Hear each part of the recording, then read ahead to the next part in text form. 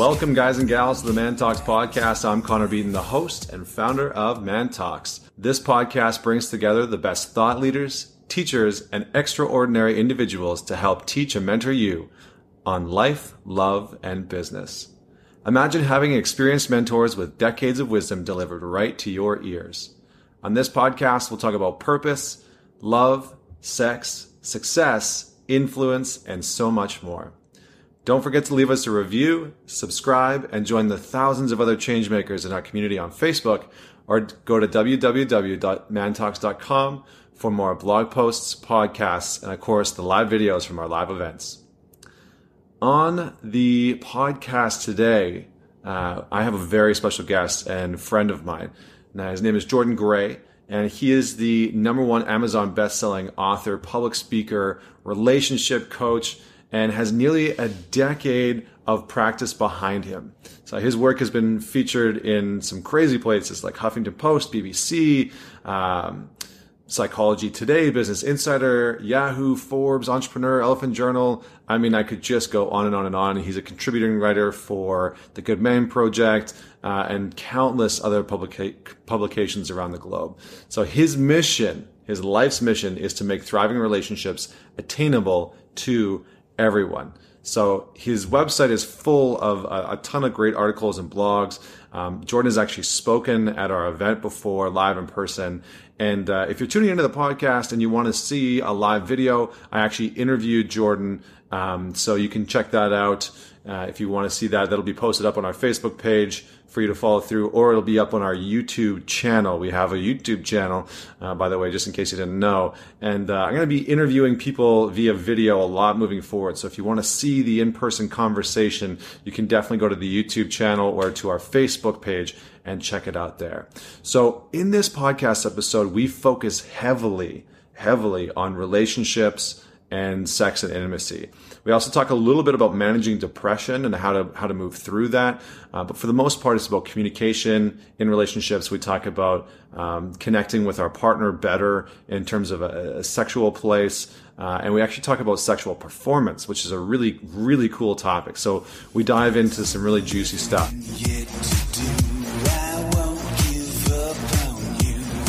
All right, Jordan, thank you so much for joining me on the Man Talks podcast. I'm excited to have you. My pleasure. Good to be here. Yeah, man. So you're kind of coming out of a hiatus from the podcast team. I feel honored. I didn't know that. I feel like, like I gotta ask some serious questions for you here today. Cause you've, if I'm not mistaken, haven't been on a podcast in like a year. Yeah, it might even be a year and a half. I definitely took a break. The early years of my online presence, I said yes to every podcast interview. And at a certain point, I was just like, I felt like a lot of diminishing returns. I'd talked about what I wanted to talk about. It didn't feel as creatively fulfilling anymore. And yeah, I'm happy to break the seal with you because I know that you'll be able to bring it. I like that, break the seal.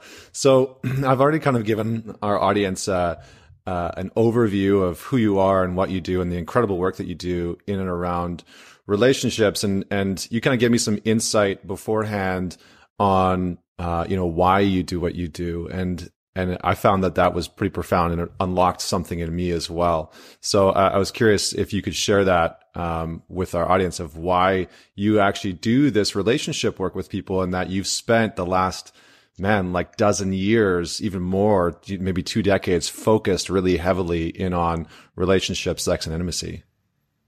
Yeah, I've been studying it full time for over 15 years. I've been working in it professionally full time for about 7.5 years. And yeah, it's definitely a common question. What made you become a sex relationship coach? And for the first maybe 5 years of doing this work, I had one stock answer that was true, but there was an even more true one. So the first layer was that when I was 20 years old, I went through a pretty emotionally devastating breakup that totally rocked me. And I remember feeling, I thought that she could have been the one. And, what could I have done differently? How could I have, done better?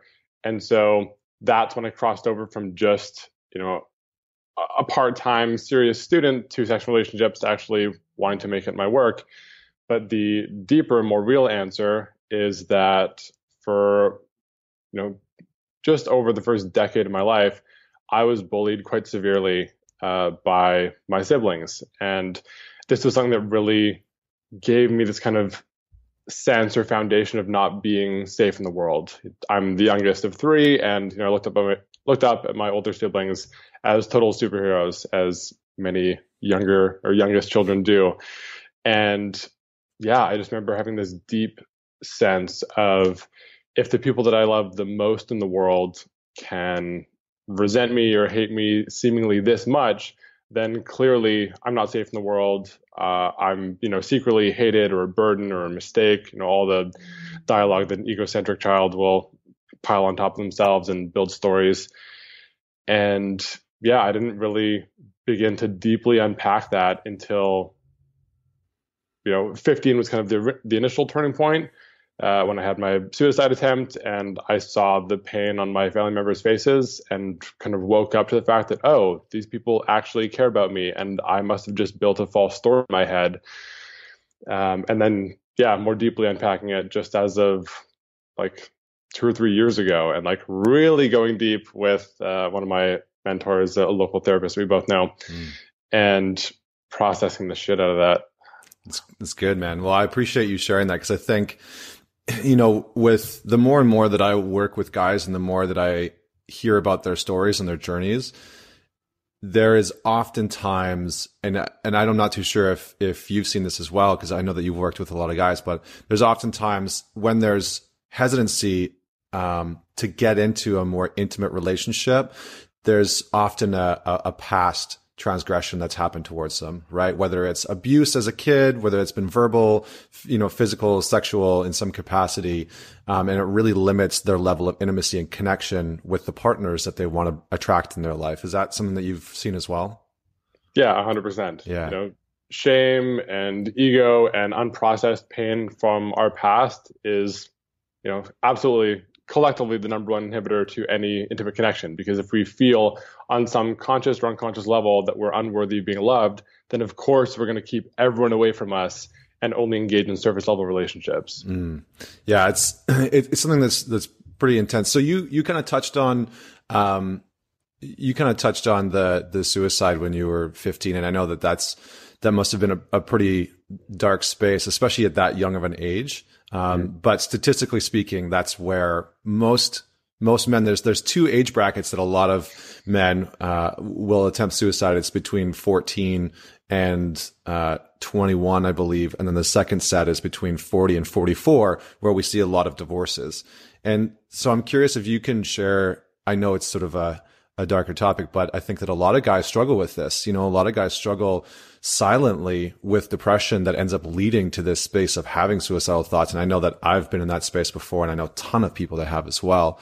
And so I'm hoping that you're okay with sharing some of that insight of what that experience was like leading up to it, and then the realization that you had afterwards.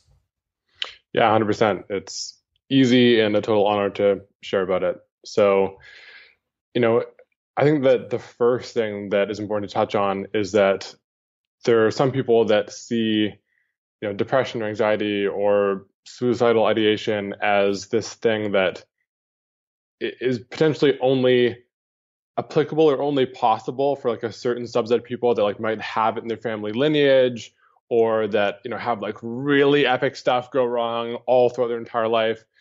And really the fact of the matter is that the human condition, like, we're very fragile, soft animals, and every person can potentially be 1 or 2 or 3, major life crises away from having suicidal thoughts. It's, one of the most, normal parts of the human condition is suicidal thoughts are basically just the things that happen when the level of pain that you're experiencing are exceeding your coping resources, or at least perceived coping resources of, I can handle this much pain, I'm currently processing this on a daily basis. When people are in overwhelm, that's when they start to go, I can't escape my own mind. I can't escape my own, wall of pain that lives inside my body. And I think that, in terms of the gender split, and this is why I'm happy that I'm talking on the Man Talks podcast about this, is that absolutely men are less societally encouraged to be deeply embedded in community. And, while it is absolutely one of the hardest things to do when you're in that deep of a well of pain. The most significant data point that you can do for your recovery, or for, if you can only reduce your pain so much, but you can level up your coping resources, you extend to people. That's it. You find your one or two, or, if you're crazy lucky, 5 to 20 people that you feel deeply safe and connected to, and say, hey, I'm having a hard time even getting into bed right now. Can you drop off like a casserole? Can you come over and like hold me while I cry? Whatever the ask is. And a lot of people just don't have deeply close confidants to go to. And, yeah, I mean, I feel like that's definitely an important piece of it. Like the having the people that we feel like we can go to. Like, I think one of the other stats that I found was really interesting when I started diving more into this topic was that 50% of men over the age of 19 can't identify a best friend, and that's just like, when we talk about the causes of things like depression and anxiety and suicide, or even things like abuse, I think that a lot of it really stems more and more from social isolation, or the perception of social isolation. And, the times that I have felt like I've been in that space, and the times where I've worked with men who have gone through that space, it's like 9 times out of 10, they feel so isolated in their experience. Maybe they're not alone. Maybe they have friends they can reach out to, but they perceptually feel so isolated from the space of no one understands the pain that I have right now. And it leads them to this like very dark place. So, was that your experience as well? It's interesting. At that age, so like that depression, 14, 15, that wasn't as front of mind for me, because if you looked at me like externally, I was not the poster boy for, he's obviously depressed. Like, I wore, and this is gonna like somewhat age me, but I wore orange track pants, or like orange tearaways, Hawaiian shirts, puka shells. I had like blonde frosted tips that were like spiked up. Like, it's pretty common for people that are depressed to wear very like dark neutral colors to kind of fade away from having attention broadcast on them. And, wearing orange full length pants and a Hawaiian shirt as a grade 8 and 9 kid, I wasn't necessarily hiding. And I had a decent enough social circle. For me at that age, it was definitely just more, I was completely oblivious to all of the repressed shame that I held on to from my bullying, that, I was just completely unfaced, and the deserving and permission that I gave myself to even be aware of it was close to non-existent. But yes, my experience with clients and friends and family members and the people that I know that have gone through major depressive episodes, it absolutely, like you said, 9 times out of 10 is germinated or kind of spirals out of isolation. And they might have a couple close friends, but as they start to get depressed, because they feel like, oh, I'm like too sad and I'm being a burden now, they'll just like retreat further and further and further until the point they just live in their bedroom and aren't extending at all. And it's really easy to get lost in our mind when we're struggling that deeply. Yeah. And I mean, you've talked about shame here. Let's talk about that a little bit, because I know, in a lot of men's work, shame is a huge piece of the work that we need to do in order to move through some of these past transgressions and actually, step into confidence, step into our power, step into our, quote unquote greatness, even though that phrasing kind of irritates me, but step into that space of our own personal sense of happiness and fulfillment. And shame really is one of the biggest things. You recently wrote an article, I think it was about depression, and it was about naturally overcoming depression. And and in there you kind of gave some simple ways to overcome it, but you did address shame. And so let's dive into that. How do you identify shame? Because I think a lot of guys don't even know that program's running, that shame mechanism is like running their identity and their ego, and it's like playing in the background, causing them to go out and drink and fuck wildly and just like be so unfulfilled in a lot of it. So how do you identify shame first and foremost to know that it's sort of got a hold of you? How do I identify shame? I think that, to me, shame is just the voice that it's very similar to ego. It's a pile of lies that we identify as, and with both shame and ego, there's a sense of specialness of either, I'm especially gifted or special in these ways, but more frequently with shame, I'm especially damaged or broken or unlovable in these ways. And so I'd say the first way to kind of self-analyze for this process would be to ask yourself, how much, to what extent do I allow others to actually see me? And by others, I don't mean all people you cross paths with. I'm not telling you to share your shame stories with the person begging your groceries. But, like you said, if 50% of men over 19 years old claim to have, an average number of 0 confidants, people that really know them, that's a good place to start. Is that usually it's shame is the inhibitor to that deep connection of, well, I'm not really worthy of being seen completely truthfully as I am, so I'm just going to engage in surface level relationships or, remove myself from the relationship sphere in general, whether that's intimate, personal, friendships, etc. And then how do we work with and sort of process through some of that shame? Once we start to identify it, and because I think this is good for all listeners to kind of understand and have an understanding of how shame shows up, impacts our relationships. And then, once we identify it, how we actually begin to process it, move through it. Because what we're talking about ultimately is the shadow, right? This is the shadow side of our identity, of our ego. So once we've kind of identified it, actually first, what's the impact that it has on our intimate relationships? I think that's really important to kind of dive into, since you have all of this experience in relationships.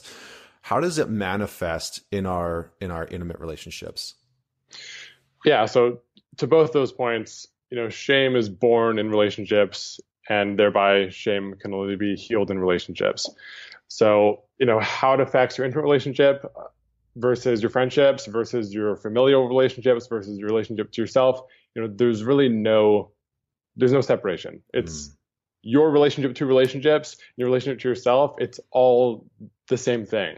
The extent to which you allow yourself to know and accept you is the exact extent to which you can do that for any person. Your best guy friend, your intimate partner, your father, whether he's alive or dead, just all of it. It's all the same. And, in our pre-call, this is why I brought up that certain things about people asking about interrelationship questions can be, just probably frustrating for me, is I'm just it's all the same stuff. There's no oh, but these relationships versus this, it's all the same thing. So how it affects relationships in general is, the same thing with the confidant piece is you will keep yourself back from being known. Your sex life will be less fulfilling because even if you're having sex daily, if you are energetically, emotionally keeping your partner at arm's distance, you can both only go as deep as you're allowing yourself to go. So there's a huge difference between, robotically fucking a warm body across from you versus allowing your heart to be felt and expressed and seen by someone. I think that's probably the biggest difference between, having sex when you're 18 versus 30 is, one, it's entirely, and this is probably even more so for males, it's so performance minded, especially, if you're a millennial or born after 1980, 85, you're raised with this sex as performance mindset.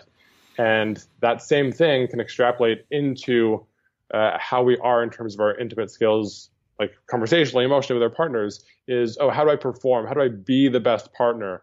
As opposed to, which is really how do I do being the best partner? How do I do the behaviors? How do I show up as? And just all these fucking magic tricks that we pepper people with, because what we're the most afraid of is saying, here's my actual self.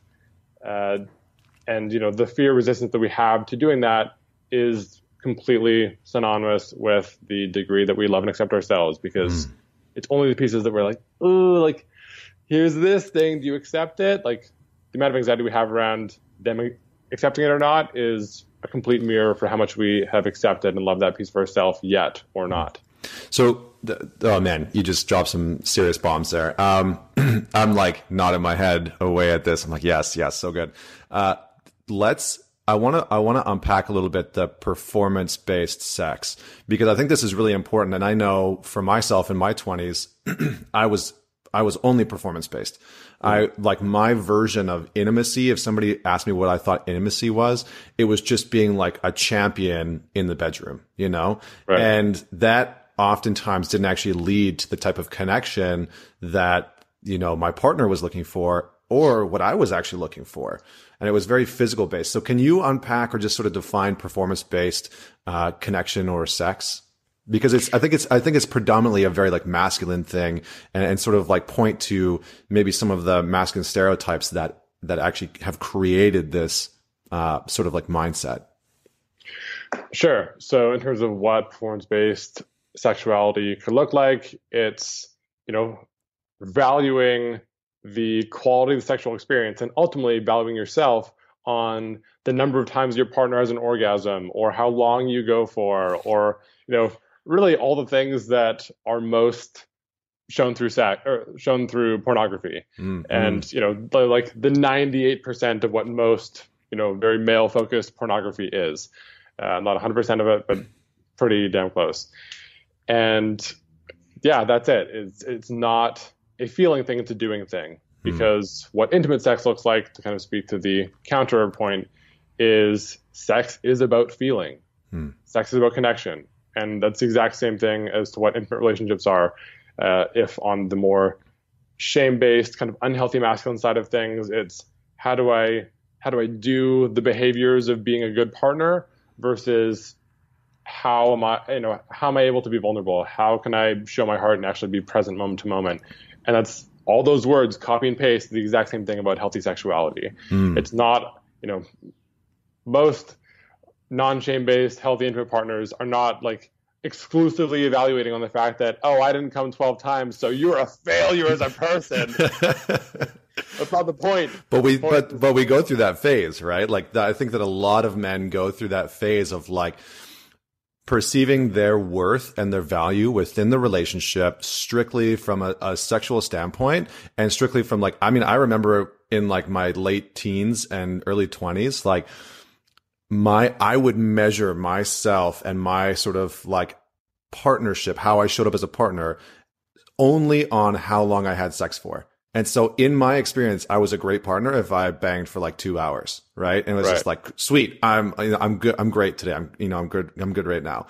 And if it was like less than an hour, I was a failure, you know? And so I think that I'm curious as to how you recommend people move through that, because I feel like there might be a lot of guys listening in on this podcast that are like, oh shit, that might be me. How do I move through that and actually move towards connection and intimacy versus just the physical act of doing? Yeah. And I know that there's like no right formula, right? Because there's some serious internal work that needs to happen for this transition. Yeah.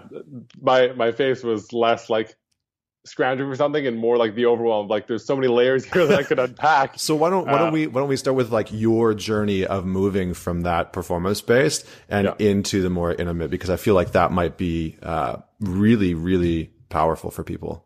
Totally. So yeah, to me, that journey, you know, to put in a slightly different context, was basically just the process of me journeying from living exclusively in my head down to also living in my heart. And, you know, I say also, not like this is the wrong one and this is the right one. It's about building that bridge and actually connecting. I can't remember whose quote this is. I'm sure I'm going to butcher it, but I'm paraphrasing. You know, the longest journey a man will ever take is the 18 inches from his head down to his heart. And that's performance-based, which, you know, to extrapolate further, that's almost like the conditional love that we were offered in everyone went through this experience. The conditional love that we were offered in our childhood is where we learn the lessons of, I have to perform well to like be a good human, which then turns into a partner, which then turns into a lover. And then, we're trying to impress the clock more than our actual partner. And 3 hours into it, she's like, I'm sore. Can you stop? I already love you. What that actually looks like in terms of the, you know, mental, emotional, and mechanical aspects of letting go of that more shame-based performance mindset in sexuality, was the first part was just having like the 1% wedge of doubt that I allowed into my mind of like, maybe this isn't the only way. And, just like reality creation magic, the day that I entertained that thought that like, maybe I'm not just, a walking penis with feet and like my entire worth is based on how many times they come or not. When I really just was like, yeah, maybe that's not the only way. That's when I started to attract, quote unquote, healthier partners who were also reflecting that same thing back to me, that they were like, yeah, I'm not looking for you to just like pound me for hours and have that be the thing that matters. But, they were ready to receive my heart, which was like slightly opening. And it was not okay, I made a decision. Then I went from like boom to boom in like 2 hours flat. No, this was a multi-year process that, yeah, for me, probably between 25 to 27, 28.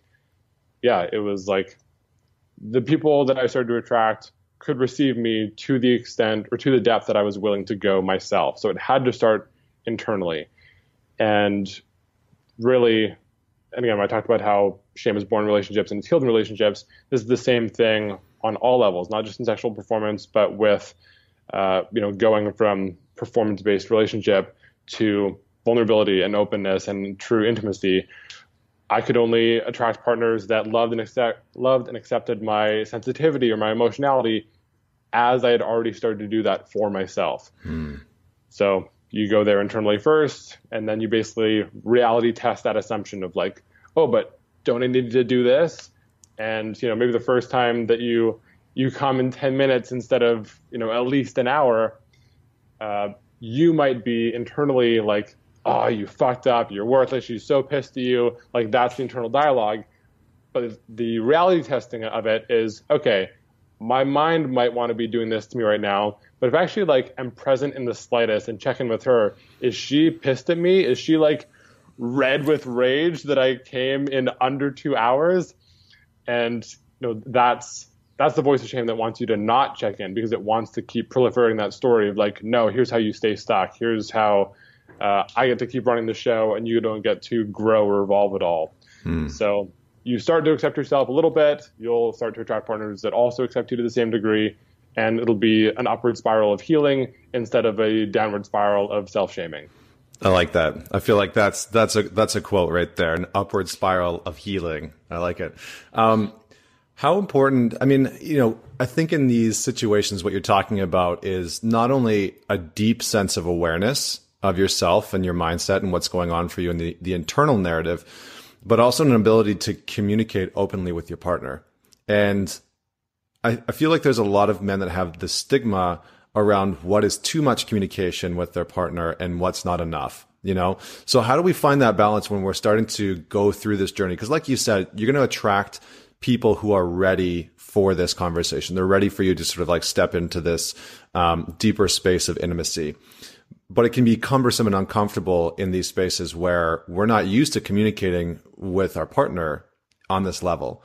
So how do we bridge that gap? Because I think that a lot of guys have this perception that like, if they talk about their perceived insecurities with their partner, it makes them less of a man. What's your take on that? Yeah, some of the words that stuck out the most is when you said cumbersome and uncomfortable, and it's how it's difficult and challenging to do this. And like, what else is life? Like that? Yes, it's going to be challenging as fuck if for 20 or 25 or 30 or 40 years you've been run by this mindset of I have to keep my heart closely guarded and unavailable to people. Is it going to be terrifying to reveal yourself to someone, to offer them the chance to, to some extent, offer that softer, vulnerable piece of you the love that you haven't been giving it? Yeah, it's going to be super hard. It's going to be challenging as fuck. And that's the only way through it. Like, yeah, if someone said like, oh, like I want to be self-employed and I have these passions to like give out to the world, but I'm afraid that if I do that, it won't turn into a thing. It's like, well, you have one option. You can do it or stay stuck. So, and not to like belittle the challenge or the difficulty. It's like, it's some of the hardest stuff in the world. Yeah. To take your deepest core wounds or fears or insecurities and the parts that you've, not to like to shame it, but like you've been under loving or under accepting of, and offer it to someone else and go, here's this thing, what do you think? Yeah, it's going to be super hard. And it's one of the only ways it'll ever be deeply healed. That being said, this isn't like to counteract it, but to add on top of it, you asked about the balance between how deep can I go, how much should I be sharing? I'm definitely of the mindset that you should be able to share every single possible thing, especially your deeper, softer, more vulnerable points with your intimate partner. And I think the balance is in not making that person the only emotional support system in your life. I don't think there's any here's the topic that's off limits to your girlfriend or wife. You should be able to share everything. But if you don't have some, especially close same-gendered friends, if you don't have some really, I'm assuming that a lot of the audience of this podcast is male. If you don't have, one or two close male friends you can also go to be emotional supports, then yeah, it can be a little taxing if you make one person your full-time therapist and only them. So do allow yourself to, cut up the charge a little bit. But yeah, there's no laundry list of topics that are unapproachable or that you can't breach with your partner. So in your past relationships, when the shame started to come up, or you started to have these realizations, how did that look for you? How did that actually show up in the relationship from a communication standpoint? How did you broach that subject with your partner? Because I've found that I read in an article the other day, it said that after sex is one of the best times to have open communication, because both people are just so open, So how did you go about that? And what did that look like? 'Cause I think that's important for people to experience. Yeah, it's funny you said that. I haven't read that article, but as soon as you were halfway through asking the question, I could tell where you were about to go. The first thought that I had was probably 98% of all of those conversations happened while we were naked in bed. And whether we had just had sex or we're going to have sex at all that night, yeah, just that is where some of the deepest work of your entire life can be done, is in the loving embrace of someone that you have voted as safe and trustworthy and worthy of hearing your shame story. And this is one of my favorite things that Brene Brown has talked about, is that not everyone is worthy of hearing your shame story. And that's absolutely true. And, I might be a bit of an anomaly, sharing basically all of my deepest shame stories with 1 million plus people around the world every month. But yeah, the people that really know you and are offered the opportunity to hold those softest parts of you, they really have to earn it. You have to really feel deeply safe to even potentially broach those conversations with. And yeah, when I think back on my journey of basically combing out the seeds of lies in my mind, which all shame is, it's all just a lie about your core nature. Because if the fear is I'm unlovable, of course that's wrong. Of course that's a lie. You're a piece of nature and there's nothing wrong with you or especially unlovable about you. That's just what the ego loves to latch onto, and because that then sabotages connection, relationship. But yeah, really, I can think of 5 or 6 people in my entire 30 years of living that have done the absolute bulk of the weight of helping me heal my deepest shame stories. And, not to completely veer off credit and say it was just them that did it. I was also there. I was also the one that was willing to even go there in the first place. But yeah, it's definitely a quality over quantity game, which isn't to say that you can't also share a deeply sensitive thing with, a 20-person men's group and have them give you the same group healing. They absolutely can. But yeah, other people need to be involved. And did you I hear a lot of guys talking about needing to heal their relationship with other men, because we have these very competitive based relationships where we're competing against other guys on a daily basis, and instead of challenging one another, right? And what can happen is we build these very surface level relationships with other men in our lives because we're constantly at odds with them, and we never sort of break through that. So was healing your relationship with men sort of part of this journey of working through the shame? Yeah, absolutely. Yeah. Whether people know it or not, or consciously aware of it or not, I think that every human that exists, that like hasn't necessarily done an extraordinary amount of like deep dive, self-awareness healing. 99% of people have some issues with the masculine and with the feminine. Regardless of what the stem of those things are. Yeah, absolutely. For me, healing my relationship with men was instrumental in being able to trust myself deeply enough to go there with my female intimate partners. And yeah, me personally, and a lot of my closest guy friends that I've been in men's groups with over the last couple of years, we have this very consistent story of, especially being born into, we're very similar ages, being born into a world where third wave feminism, which has brought a ton of amazing gifts, and I'm not discrediting it in the slightest, has raised a lot of, modern, younger, especially millennial men with this mindset that, the patriarchy is bad, which means men are bad, which means you have to be unlike men. And, just part and parcel making the masculine toxic masculinity, which, can exist in a polarized sense. But yeah, if we demonize competitiveness or directionality or, any kind of subset character trait of any masculine energy, people can just be completely disconnected from themselves. And I was definitely one of those, which, the first 2 or 3 years of being, I was less of a relationship coach and more of a dating coach, helping people get into relationships instead of cultivate intimacy. But yeah, I definitely had to reclaim many parts of myself, and that came through being in men's groups, being around, allowing myself to go deep and go, be a lot closer with male friends, which then healed my relationship to my father in a kind of like, triangulation surrogate way. And yeah, it just activated a piece of myself that I had suppressed unknowingly. Yeah, I think it's interesting because you're talking about, again, there's so much in there, which is great. And I'm just like trying to decide like which part of I want to go into. But I think from my perspective, there is a huge, sort of lash against masculinity and men. And, we even see it online with the sort of shit around like beta cuck and stuff like that. Like there's like all of this, like, have you heard that terminology? No. I've heard of the word beta. I don't know what beta cuck is. Yeah. So it's like this, I find it interesting because on one side there's sort of like the more, feminine side that, the third wave feminists and stuff like that view and sort of talk about masculinity as this bad thing.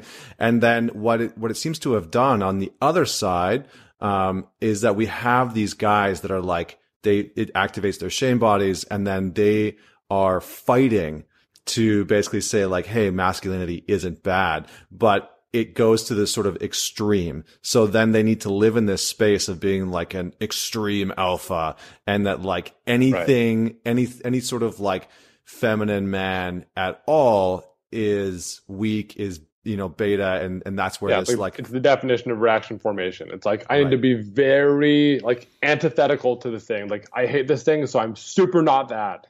Yeah. So, and then it owns you. So how have you sort of coped with that? Because you're a very public figure who, talks about relationship. I mean, you dive into, a lot of incredible topics around sex and intimacy. Like you've talked about BDSM, you've talked about masculine and feminine dynamics and power dynamics in the bedroom. So how do you deal with that? Because I can imagine that a lot of the times, there must be some pretty incredible reactions from both men and women when you're talking about this level of intimacy. Has that come up for you around masculinity and what it means to be a man? In terms of the lashback that I've gotten, or? Yeah, it's funny you bring this up. I've never said this publicly in writing or on a podcast, but there's a decent, so every time I've found like a forum thread that is basically dedicated to like me sucking shit in the world and them hating me, it's exclusively been, or like over 95% of the time, it's been a men's rights activist type site of like guys that are very, and like, yes, men have rights just like humans have rights, but I see the MRA scene as kind of like the male equivalent of radical feminism, that there's absolutely a healthy way to be like pro men's rights, case in point, Connor Beaton, Man Talks. And yeah, there's been a decent number of like dedicated forum threads talking about how I'm like feminizing men and ruining relationships and like, yeah, just some like laughably horrendous shit about how I'm what's wrong with modern masculinity. Right. And I get it. Like I'm threatening the thing that they hold so closely, and I also like represent the embodiment of the thing that they're repressing in themselves, because they don't allow themselves to cry at all, and I publicly post photos of myself crying. That's going to threaten the shit out of their core wounds of like, no, men aren't allowed to feel a full spectrum of emotions, so you especially aren't. Yeah. So yes, there's definitely been lashback. Yeah, I was just curious because I did the TED Talk last year, and just seeing it's been embraced so well by so many people. But to your point, it's always the MRAs, always the men's right activists that are like so threatened by it. And it's so interesting because what they're talking about is just their internalized shame, that's not processed. And it's just like, I would love to sit down with some of those people sometimes in a therapeutic environment and be like, so like, tell me about your childhood, like tell me about what happened with you as a kid, because it's just, I just can't imagine, what they've been through in some capacity. Yeah. And, so a thing that's very me is I see nothing in black and white, and not that you were framing that in that way, but like, there is absolute value in many of the messages that I've heard from MRA type communities in terms of like, hey, did you know that like, male sexual assault survivors basically have no resources, and people don't either believe them or give a shit. Mm-hmm. And, things around custody with children for men is very skewed. And like, I get it. There is absolutely work to be done for men and women on every level. But yeah, it's the repressed emotions, repressed sense of self run amok, and the unowned pieces of, of themselves, of that community, that's when I take issue with it. I'm like, I totally understand that there's pain behind this. Like, you wouldn't, like, people don't post about, they don't post blanket statements about resenting or hating a gender just for fun, because they're a balanced, happy person. like there's still work to be done, and that's okay. We all do.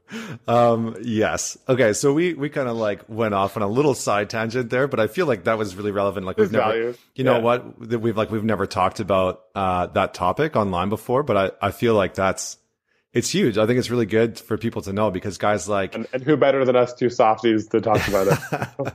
It's so funny. But, I kind of want to bring us back to the sex and intimacy, because I feel like it's so deeply linked to the shame and to the, the depression and stuff like that we deal with. Not that sex and intimacy is linked to depression, but being able to work through some of the shame that we have can lead to so much deeper levels of intimacy within our relationships. So just going back into that area, what have been some of the benefits of you doing all this work to understand your shame? What's come out of that? Because I know for myself, it's unlocked some incredible, like the relationship that I'm in now is just something that I never thought that I would experience ever in a million years. And it took me doing so much work and understanding that, like, my abuse, the abuse that I went through verbally and physically as a kid, that was actually holding me back from connecting with my partners, and that, there was so much shame that I had to work through. But the relationship that I have now is on a totally different level. So can you share some of your insight on what that journey's looked like, and what the outcome has been, I guess you could say? So outcome benefits? Yeah. Yeah, definitely. I mean, the kind of end result of all the work for me personally, and like, I think to some extent to all people ever, is that I feel deeply seen, known, understood, and accepted, because I've earned my way to seeing, knowing, understanding, and accepting myself. Like, that's the punchline. Is And in a more, practical 100-pound term kind of way, that looks like the most deeply fulfilling friendships and sense of community that I've ever engaged in my entire life. That looks like attracting romantic partners that have the same kind of emotional depth and capacity to, love me, call me out on my bullshit, the full spectrum of, all the different growth elements that I've ever been able to meet and attract in the past. Like, this is something that I know you're interviewing Mark Groves this week, that he and many relationship coaches talk about incessantly, is this idea that whatever you want to become, or whatever you want to attract in the world, you just become that, and that's it. You don't attract what you want, you attract what you are. So if you're loving and accepting yourself, you're going to attract partners who love and accept you. That's a punchline. I like it. I like the punchline. And in terms of like a defining moment in the last couple of years, because you've gone through some pretty serious shifts, your business has grown, you've like really stepped out in a huge way. And I've been fortunate enough to kind of see your relationships that you've gone through and some of the transformation that you've gone through. Share a story with us about a defining moment in like the last 2 years that's really helped to shift who you are today, because who you are today, from my perspective, is someone who's so much more solid and present and grounded than the man that I met years ago.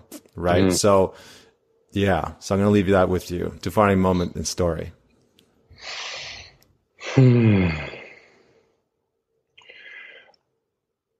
Yeah. So it isn't like a particular day or moment, but like a patch, like a short-term patch I can definitely speak to. So for the first couple of, I've been doing sex and relationship coaching full-time for about 7.5 years. First 4 years were all offline, and then, or 3.5 years, and the last 4 years have all been online. And there was definitely a turning point when my intention behind what I was doing in my business, which is really just, this is all a microcosm of what my life was at the moment, was I initially started the business because, yes, I wanted to have a societal impact. Yes, I wanted to have my work reach a larger number of people versus just doing face-to-face work, which I'd been doing for 3.5 years. But there was a shift when I went, okay, I'm doing this for 90% egoic reasons of like having a personal brand and like having the fact that I was like, oh, I've been a best-selling author now on Amazon, not New York Times, but like just like having these things that I could then bring to my ego, to my shame story, and go, hey, I'm not totally worthless because I achieved X. And there was a certain point where that energy carried me for the first couple of years, and I kind of hit a wall with it where I was like, I could tell that I was doing work that felt aligned with my core values and, old core wounds. I knew that I was like helping the world in a way that I believed in, but I could tell that there was some value shift that had to happen because it didn't feel sustainable anymore. And in a very congruent way with that shame story, there was this sense of I had to do everything on my own. And I basically built up this kind of ivory tower of isolation in my achievement-based mindset of I have to build my business to this level, and it's just my doing, and I can't accept help from anyone. And to some extent, that reflected in the depth of my writing, that I wasn't really putting myself or my stories in what I was releasing to the world. It was more just a kind of a content shield of like, hey, here's some stuff that's probably valuable that you might like as general advice or tips. But yeah, that was about 2.5 years ago almost, where I had this shift of like, okay, and there's actually a quote that I learned through you, which is an African proverb of if you want to go fast, go alone. If you want to go far, go together. That was very much my journey of like, at first it was just me and I was going really fast, but it was at a burnout pace and it was just me and it sucked, in a lot of ways. And at a certain point I went, okay, I have to deconstruct this ivory tower of isolation that I've built and kind of encapsulated myself in, which looked like, telling more honest and full and revealing stories, putting photos of myself crying in my articles and not just like pretty shiny stock photos of other people. The Facebook thumbs up. Yeah, exactly. I'm curious. Can I interject here? Because I'm, you've put some incredible things out online that I know have helped hundreds of thousands of people. And from my perspective, I'm curious as to what's been the most confronting vulnerability that you've had to put out online, because you've put some real shit out there, and I'm curious, like, which one has been the most confronting for you? Yeah, there's definitely two or three that come to mind immediately. I would say the most challenging one in terms of like my finger most literally shaking over the publish button of like, what the fuck am I doing? This is such a mistake. Like, and it's interesting. So like the first, handful of articles that come to mind, and I will name it in a second, that I was the most terrified of putting out to the world, because the exact thought process was, this is going to destroy my business. If I put out this truth, I am so fucked. What am I thinking? Like, it made no sense. Every single time, without fail, that I've put an article like that, it's been one of the biggest growth curves, not just, personally in terms of my development, but of my business, of people reaching out and going, wow, this is deeply honest. There's like tears streaming down my neck right now. I am this. I'm so thankful you put this out there. Without fail, every time I put out my truth, there's goosebumps and tears across a certain percentage of the readers that need to hear that. And that becomes intrinsically rewarding. That becomes its own. And to speak to, now looping back to like 25 minutes ago, what do we do when we like want to share a vulnerable thing with our partner and it's terrifying? It is terrifying. And it becomes less scary, because when you have someone or multiple safe partners or friends accept those scary parts of you, the 10th time is a little bit easier than the third time. It is just how life works. Every time you deploy courage, you get confidence back. That's how life works. In business, relationships, sexuality, all of it. So the most confronting, scary piece that I put out is called How I Overcame Sexual Addiction. And I had referenced my years of sexual compulsivity in a couple articles beforehand, but this was like my deep dive post where I was like, here's all of it. Here's really all of it. And, I'd shared these stories with group members in Sex Addicts Anonymous, for like almost a year and a half by this point. So any people who knew about it, my partner obviously knew about it. Some of my closest friends were somewhat aware of it. But yeah, for me, that was by far the most very revealing piece of like, here's one of my biggest shame stories. And again, like that piece wasn't necessarily that much, more lofty, or didn't need to be more terrifying than when I shared about my suicide attempt or depression, or my repeated breakups with the same partner who I care deeply about. Each of those things could have the same capacity to make me nervous. It just felt the most scary because, like always with shame and vulnerability, it was the story of mine that I hadn't 100%, across the board accepted yet. I'd done most of my work around it, which is why I could share about it as honestly as I did, but there was still some healing to do around it. So let's dive into that a little bit, because I think, the sex addiction is definitely something that has come up before on this. And, it's something that I've talked about in the past as well. And it's been part of my journey. And I think it's interesting to define. So how would you define sex addiction? Because there's a great book called The Truth by Neil Strauss, and he dives into it, heavily, but I'm curious as what your definition of sex addiction is and how it shows up for guys. Definitely. And I love that you brought up The Truth by Neil Strauss, because it's, I just read it whenever it came out a year and a half ago, maybe now. And literally, I have not read a book that was more like identical to my trajectory in my 20s than anything else. And not just in like, because there was some years of sexual compulsivity, but like I was a professional dating coach. Then I like went on a sexual tear. Then I explored BDSM and polyamory, like verbatim. That was my life. And it was more interesting because I somewhat got into full-time dating coaching because I read his original book, The Game, and that inspired me. So like to kind of be going on a almost identically timed path as him was a total mindfuck for me, that I was like, whoa, we both went into this from a place of shame and unworthiness. Yeah. Of course. Remind me of the actual question. I was asking you to define sex addiction, just so that people can have a context. Because I think for a lot of guys, they look at porn quite a bit, and it can be excessive. So it's like, where do we draw the line?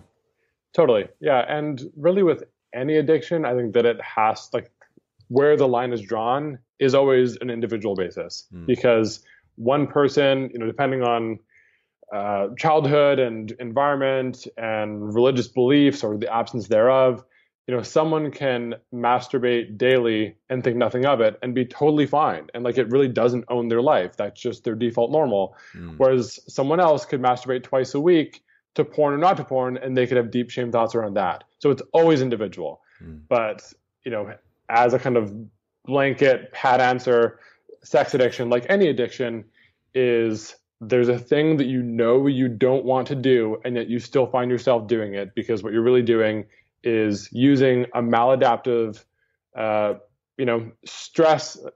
You have a stress response and you numb it with a thing.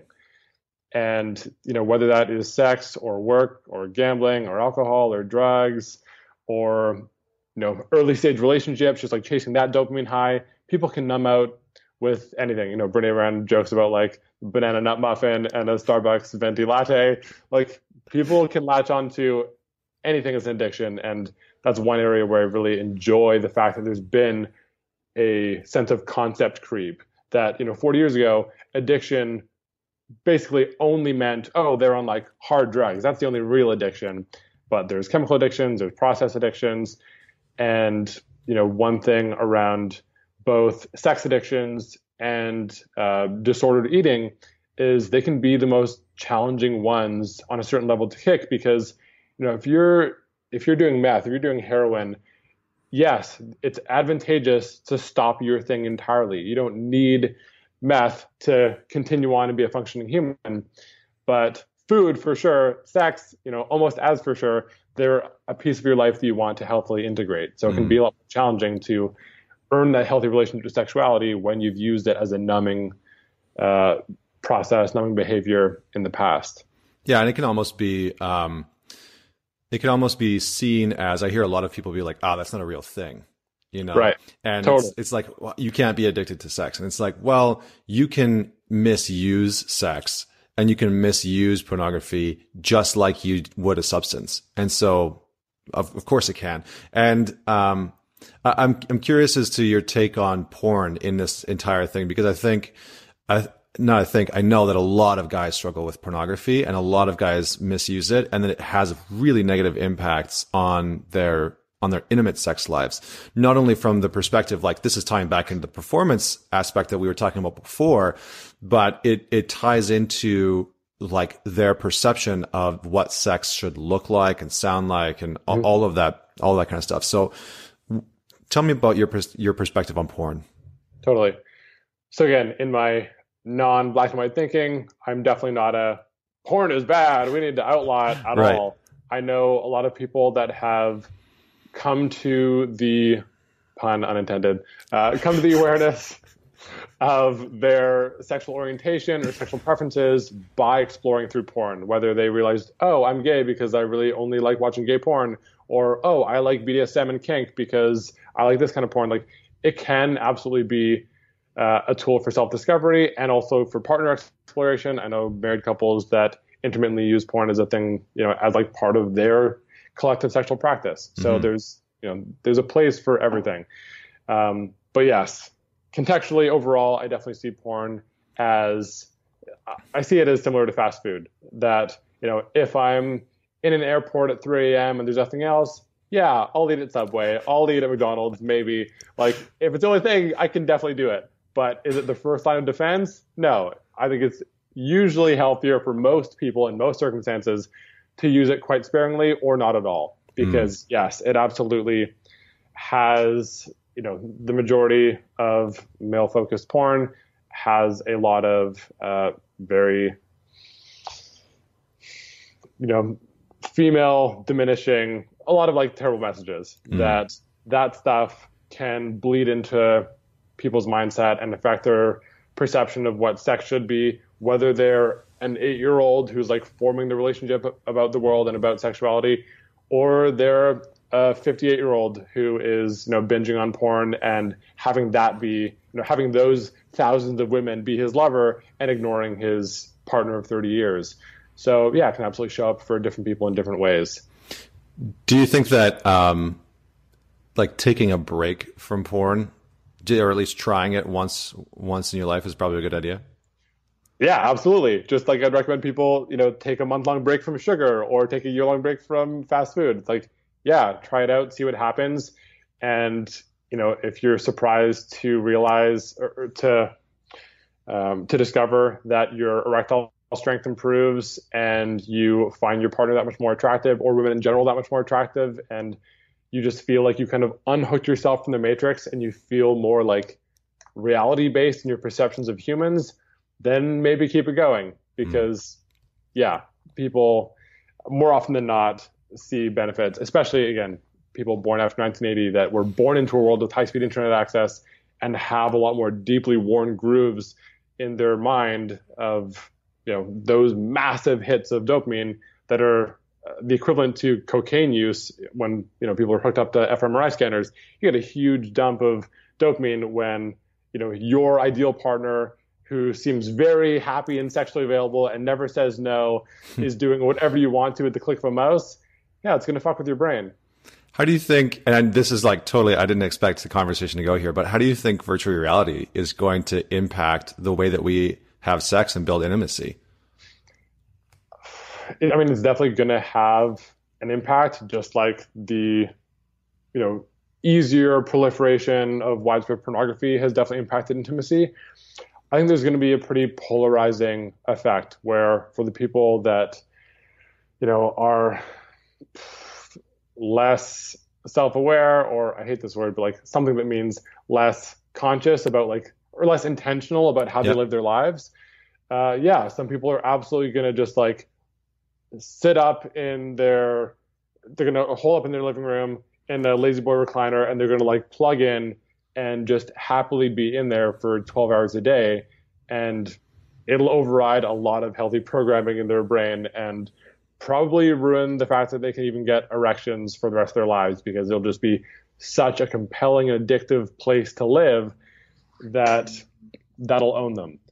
And on the other side of the spectrum, not to only be doom and gloom, I think that it might be, for some people, it might be the next stage in acknowledging the value of true intimate connection. And when VR comes out, whether that's like, a headset or contact lenses or something even more brilliant and advanced than contact lenses that I can't even imagine right now, I think that there will be a more widespread, pushback or unplugging from the digital matrix, where people might, become something like Luddites, where it's like, okay, well, I'll now be very intentional with my screen time, and I'll use my phone or computer or whatever devices so minimalistically. I see it as identical to when we were able to have food any food year round from anywhere, because how transportation has improved and we can get anything everywhere, all the time. And there was a pushback of the 100-mile diet and people growing their own food. That was somewhat a reaction to the fact that they were like, oh, yeah, I want raspberries, but do I ethically feel great about the fact that they were flown from halfway across the world, and the fuel impact of me consuming and voting with my dollars for this? Do I really feel right with that? And then people started to, go somewhat, not more conservative, but old school in some of their choices. I think that it can be a deeper wake-up call for the percentage of people that are already prone to being like, maybe I should live in a forest and not in New York. Yeah, that's a really good way of putting it. It's a good analogy as well, because I think a lot of people will want to test out the waters, and there will inevitably be, it's cause and effect. There'll be a reaction against it for some people to, almost like a call to action for them to really connect in real life versus online. And I think we've already started to see that. Just last, because we're going to start wrapping up here. In terms of developing deeper senses of intimacy in the relationship, we've kind of touched on a lot of topics, from shame to sexual performance. I mean, we've kind of run the gamut. So I'm curious, just from a tools perspective, what would you say in terms of giving people something that they can go and try with their partner? Like how, if somebody comes to you and they say, hey, I'm struggling to connect or struggling to actually have a deep level of intimacy with my partner, what do you recommend with them to sort of deepen that intimacy and start to move through the barriers and into a deeper level of intimacy in the relationship?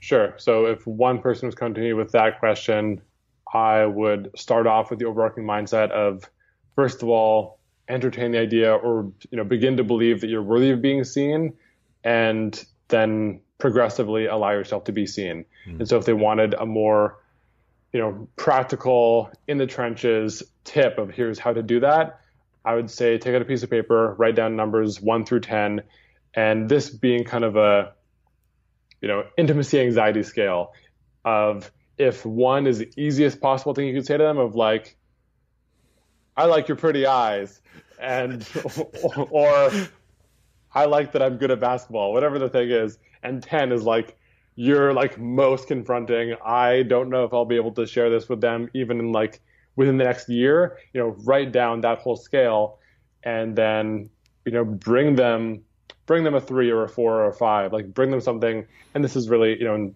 psychology terms, there's flooding and there's progressive desensitization. Flooding is like taking your biggest, scariest thing and just putting it out there, with intimacy and cultivating vulnerability, it's generally not the best practice to like take your biggest shame story and just lead with that, because you're not ready for it. And if they don't receive it well, then you might, retract even harder.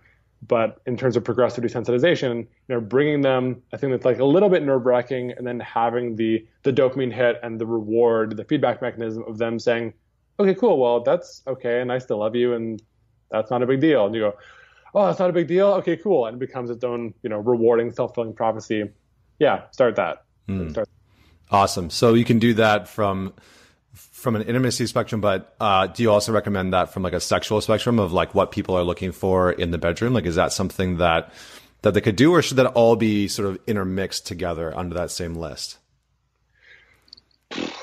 Again, to me, it's all the same. So yeah, if it feels like you want to cut that out, or divide those things and say, okay, now I'm going to write down my like 1 to 10 in terms of sexuality list. And again, whether that's sharing stories about your past sexuality, or that 1 to 10 list for you is, here are the most like nerve-wracking things that I want to ask for to like happen between us in our sex life.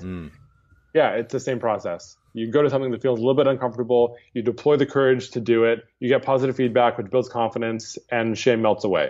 Awesome. You allow yourself to be seen, you're seen, your heart opens more, everyone wins. I love it.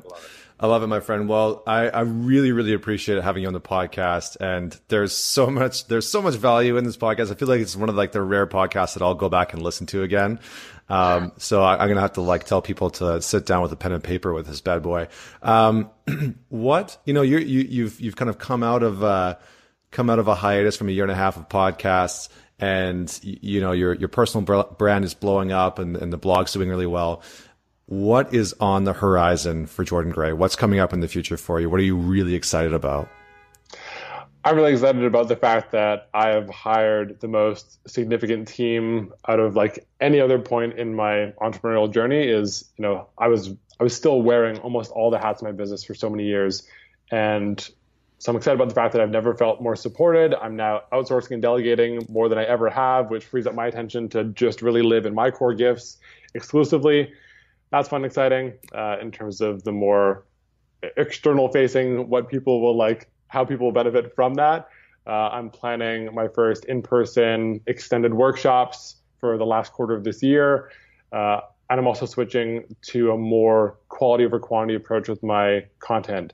For a lot of the last couple of years, I was averaging like 10 to 15 new articles, like deep dive, long articles per month.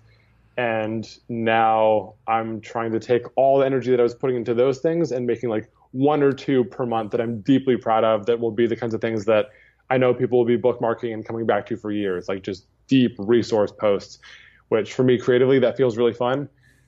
And yeah, really just managing the growth. Like you said, my writing, my readership is expanding at a pretty ridiculous point.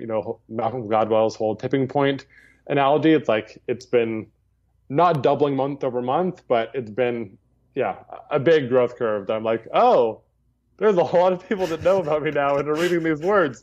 That's very different than my first 6 months with only my friends and like immediate family reading my articles. So yeah, a lot can happen in 4 years. Amazing, my friend. Amazing. Well, for people that maybe aren't as familiar, where can they go to find you and your work, check you out?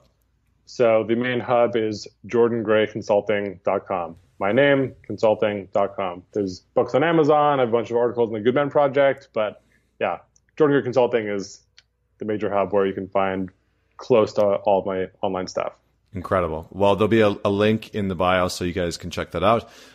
Thank you so much, Jordan, for being on this. This is incredible, and I appreciate you taking some time out of your schedule to join us on the Man Talks podcast. For everybody out there listening to this episode, thank you for tuning in. Don't forget to leave us a review and rate it, and join the thousands of other changemakers in our community group on Facebook, or go to www.mantalks.com for the other podcasts, blog posts, and some of our live videos. We actually just released one of the talks from the last relationship event here in Vancouver with Mark Grove. So if you want to see some videos from our live events, check that out on mantalks.com. Until next week, this is Connor Beaton signing off.